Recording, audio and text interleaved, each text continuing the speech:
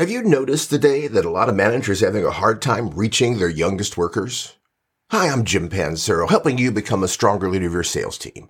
And I watch with a lot of my clients this latest generation that's now joining the workforce, those under 27, the Gen Zs, are causing a lot of challenges for a lot of my managers about how and what they do to help try to manage and motivate these individuals so they can achieve more than they would have achieved if we just left them alone.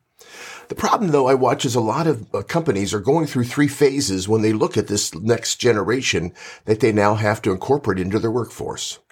The first phase I watch they go through is they blame the youngest generation. These people are just unmotivated. You can't get them to do anything. They don't stay in a job. They can't get off their cell phone. How many of those comments have you heard? Where they're blaming the youngest generation as being the real problem of why these things aren't working out.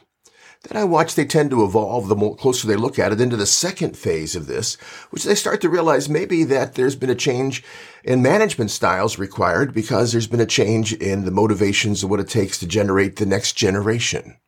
Where are you with this, and how do you view what the challenges are and where the responsibilities are that we have to do to reach out to workers to help them achieve more?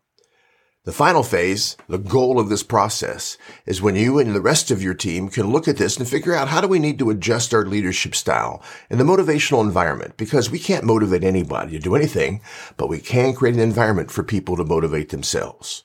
This latest generation is different than the Millennials, and it's different than the Gen X's. This latest generation is much more conservative. They're much more risk averse. They want direction in what they're doing.